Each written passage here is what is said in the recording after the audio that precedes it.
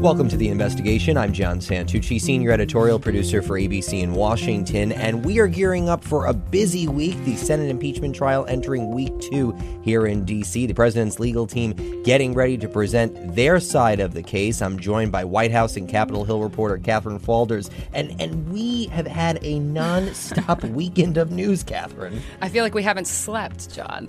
But you're right. Of course, this is all happening as that report from the New York Times dropped over the weekend about the former National Security Advisor John Bolton, who Democrats have wanted to hear from. They've wanted to hear from him in the House. There's been calls to hear from him as a witness in the Senate. And you and I were discussing this a little bit, and it could be changing the calculus among some of those Republican senators who we've been watching who want witnesses. Well, on the phone with us now, we have Congressman Mark Meadows, who's part of the president's impeachment team up there driving the messaging, a loyalist to the president. Thanks for joining us, Congressman. It's great to be with you both, and certainly glad to join the listeners.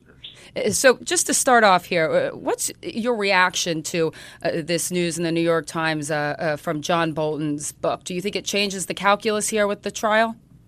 Well, I mean, the jury is still out on whether it will change the calculus. It's not surprising, Catherine. You've been covering this here on Capitol Hill. You both have. You know that leaks come on a regular basis from my Democrat colleagues, and what we're talking about here is an unpublished manuscript released by an anonymous source at the 11th hour. In order to gain momentum, I would suggest gain momentum on calling witnesses on the Senate side when the House majority and the House managers didn't do their job when they had the responsibility to complete the investigation. And so it's not a surprise. I think it was a surprise to the Trump defense team. They had no knowledge of the allegations that have been published in the New York Times. That being said, this is all about a political narrative, and hopefully the facts will still support not only acquittal, but support not calling additional witnesses. One of the things that Catherine and John, we have to remember is this. President Zelensky met with Ambassador Bolton on August the 27th, and so if the manuscript, the way it's being reported, is correct, why did a linkage to aid not come up during that conversation? We know that it didn't. We have testimony that suggests multiple times that it didn't, and yet I believe that this is the assumptions and the presumptions of Ambassador Sondland showing up in a manuscript that was written after the fact. But these are, again, you say it's an unpublished manuscript. It is. It hasn't been released yet, the book. But these are John Bolton's words or his descriptions of these conversations with the president that gets to the core of what this impeachment investigation is about. Shouldn't we at least want to hear from John Bolton? Well, I think what's the downside? Well, the downside is that in the House, when we rushed to impeachment in 78 days, a process that should have taken a lot longer. If the House was going to be thorough and they wanted to hear from Ambassador Bolton, they could have certainly done that by bringing him in as a witness. In fact, they were not serious about it. They were very serious about the political ramifications of speeding up an impeachment prior to a November 2020 election.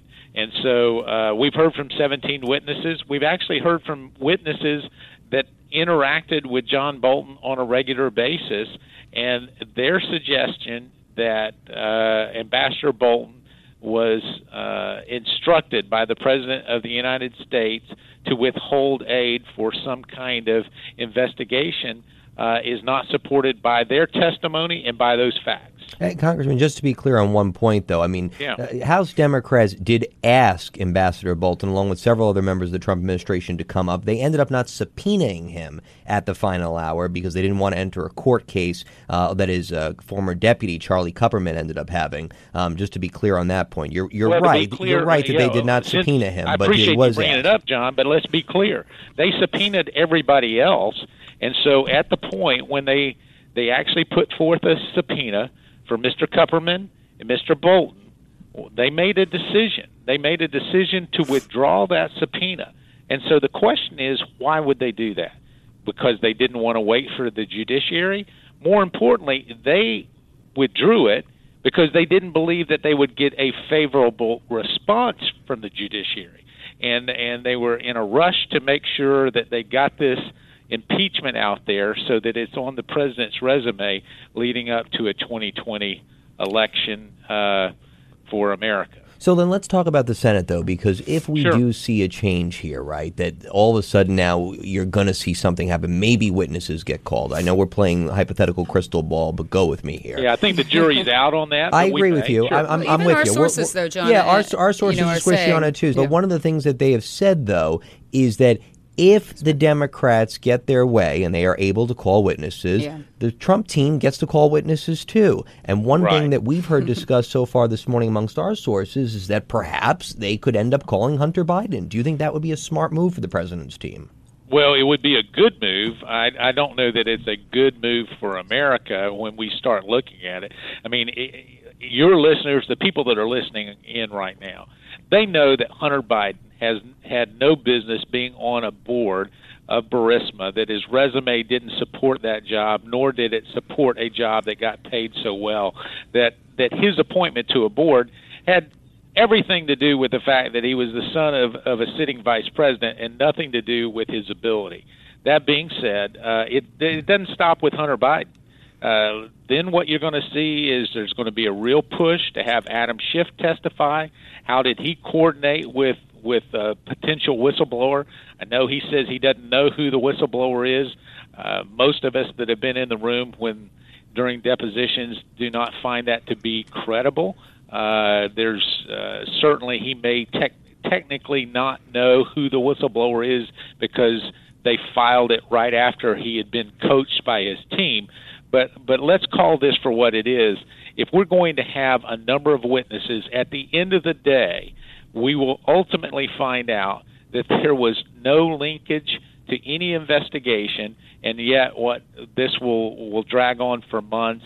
Most of America, most of the people listening in right now, want us to be serious about something other than impeachment, and that is lowering their prescription drug prices, fixing roads and bridges, and if there's a top 10 list, impeachment's not on it for the vast majority of Americans. When you were talking about most of America and what the American public is thinking as they watch this unfold, do you think most of America is watching this, Congressman? Well, I think do you think most it's having of an America impact? Are following it. I don't know that they're watching it. The ratings, the only people that have increased ratings with impeachment is CNN, and that's because they were so low in their ratings that they had to go up. So I mean, let's face it. Wait, is this Donald Trump? When we look at most people tuning in. When we see what's happening with America, they fall into one of three buckets. Either they believe the president is guilty and should be impeached and removed from office, or they believe that the president is innocent and we should move on, or the third bucket is they're not really following that closely. It's not a top priority, and they believe that Congress should do the job they were elected to do, which is actually passing legislation. And Congressman, before we let you go, obviously we're all going to watch how this week plays out. But you've announced that you are not seeking re-election. You've not been on this podcast before, so I have to ask you. There's obvious reports that you are considering potentially taking a role in the Trump administration. Where's that stand? Well, it's good that Catherine got you to answer because I've already given her an answer, which is a non-answer. Listen, there's nothing that's been decided at this point. Obviously, I've had discussions with the President of the United States on helping him after I leave Congress. My main job right now is to try to make sure that he gets reelected.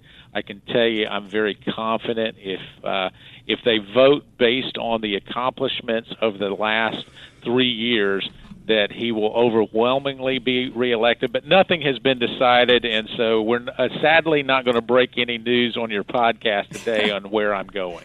Well, that means we're going to have you back again. Congressman Mark Meadows, thank you very much, sir. We appreciate it. Thank you both. Good to be with you. Coming up, there was an audio tape about President Trump talking about the firing of Ambassador Marie Yovanovitch. It was obtained by ABC and the two hosts of this podcast. We'll tell you how we figured that out. Stay with us.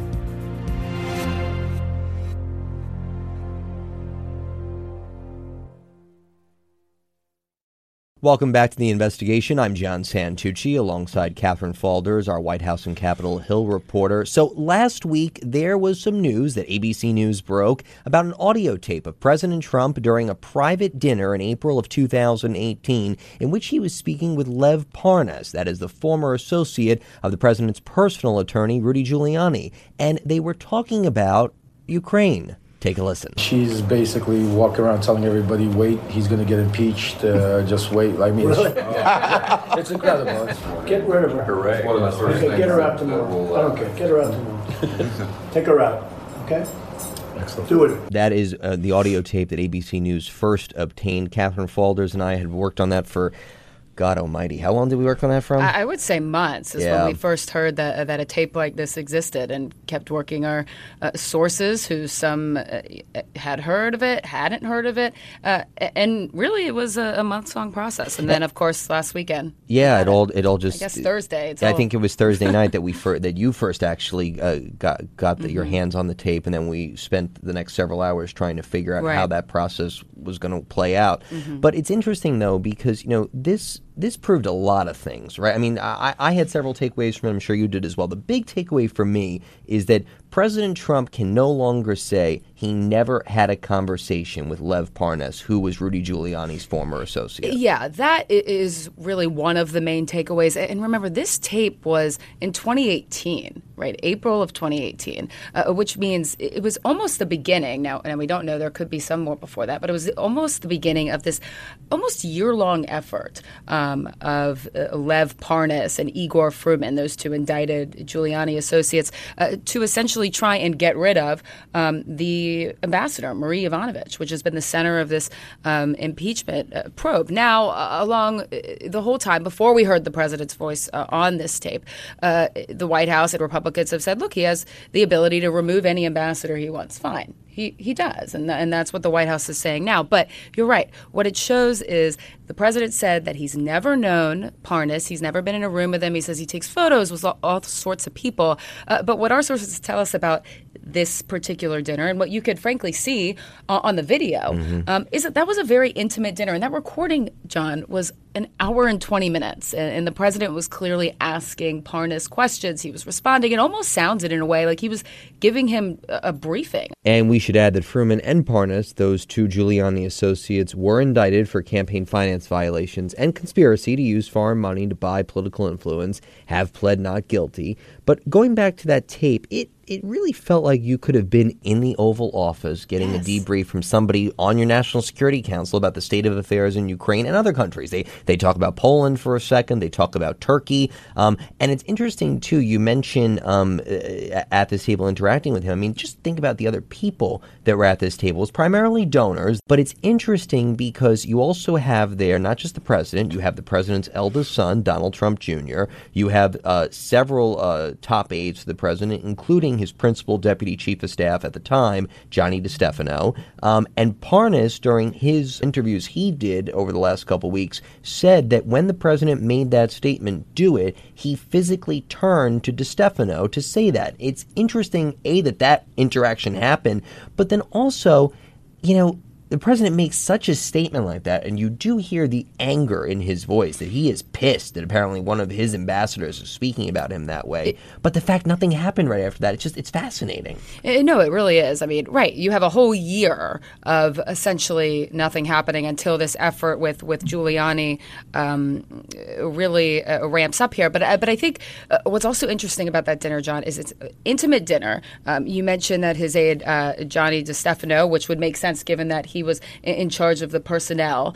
But, only 8 or some odd people sitting around that table. It also brings up the question, who else was there? We don't know. And I say 8, I'm not sure. There was a very intimate, small group of people. But who else was at that dinner? Were there any other national security people, any other aides who would have had a role here? I think what we don't yet know, we know a lot of the participants, but we still don't know exactly who was in that dinner. And we know from our sources that he turned to DeStefano to give this order, which when we broke the tape at the time, but we still don't know everybody who was in that dinner and who he could have also been talking to. And let's be clear also that, we don't know what happened after the tape stops rolling. I mean, it's Right. interesting, too. And at this point, I'm sure most of our listeners have actually seen the tape that we were first to report.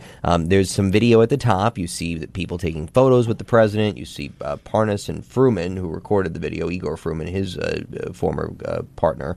They're walking around a big table in the Trump International Hotel here in Washington, D.C. And then Fruman puts the cell phone, what we think is down on the table, face up, pointing at the ceiling. So after that, we really just hear voices for the most part. If you haven't checked it out, you can listen to more of our reporting and read it all up online right now at abcnews.com. But before we go, and Catherine, we talked a little bit about this with Mark Meadows, but just to circle back to where we began, and this huge story over the weekend from the New York Times and this manuscript that John Bolton has now put out there. There are several screaming headlines. Obviously, the one we talked about with Meadows is the idea that Trump was saying in Bolton's presence and others that holding up the Ukraine aid was a direct linkage to the Biden investigation. But I was also struck by the fact that Bolton alleges in this manuscript that he personally reached out to Attorney General Bill Barr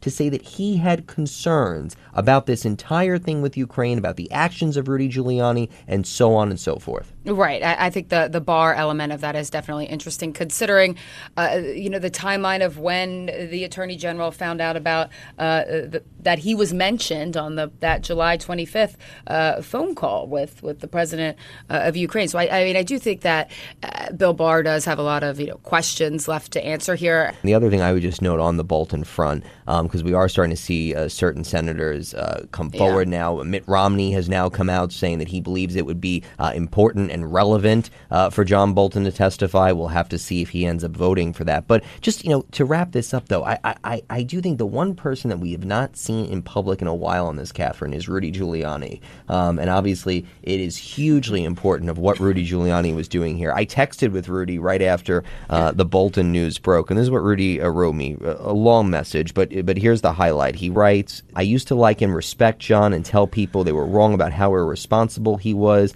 I was wrong." He also goes on to say that his book is full of false and irresponsible barges to write a book about his failed career. I mean, there is no love lost here between the president's loyalist and John Bolton. And it'll be interesting if Bolton's not called to testify. I think we could see him in some form, be it an interview, press conference, whatever. I think he's going to come out swinging. I think he is. I mean, I think he's going to talk, especially in the wake of this manuscript being leaked. And I will just go back to what Giuliani was telling you. What he likes to text. What he was texting me the other day, saying that he, he's preparing to testify because he's a potential witness. I just think, John, with Bolton, with Giuliani, with all of these senators coming out in the wake of the reporting, I think the tide is shifting here. I think you could see. You mentioned the Giuliani text to you. Look, there's no love lost, but I think an increasing amount of Republican senators are going to come out and vote for witnesses. And Catherine, now we're getting word from our sources telling us the president's legal team is preparing an aggressive, drawn-out legal fight to block the testimony of any of these potential witnesses. Buckle up. It's going to be a fun week. That is going to do it for this episode of The Investigation. Thanks to our producers, Caitlin Fulmer, Eric Molo, and Emily Rachowski. For Catherine Falders, I'm John Santucci. Make sure to leave us a rating and subscribe to The Investigation. We hope you enjoyed it, and we'll be back next week with another episode of The Investigation.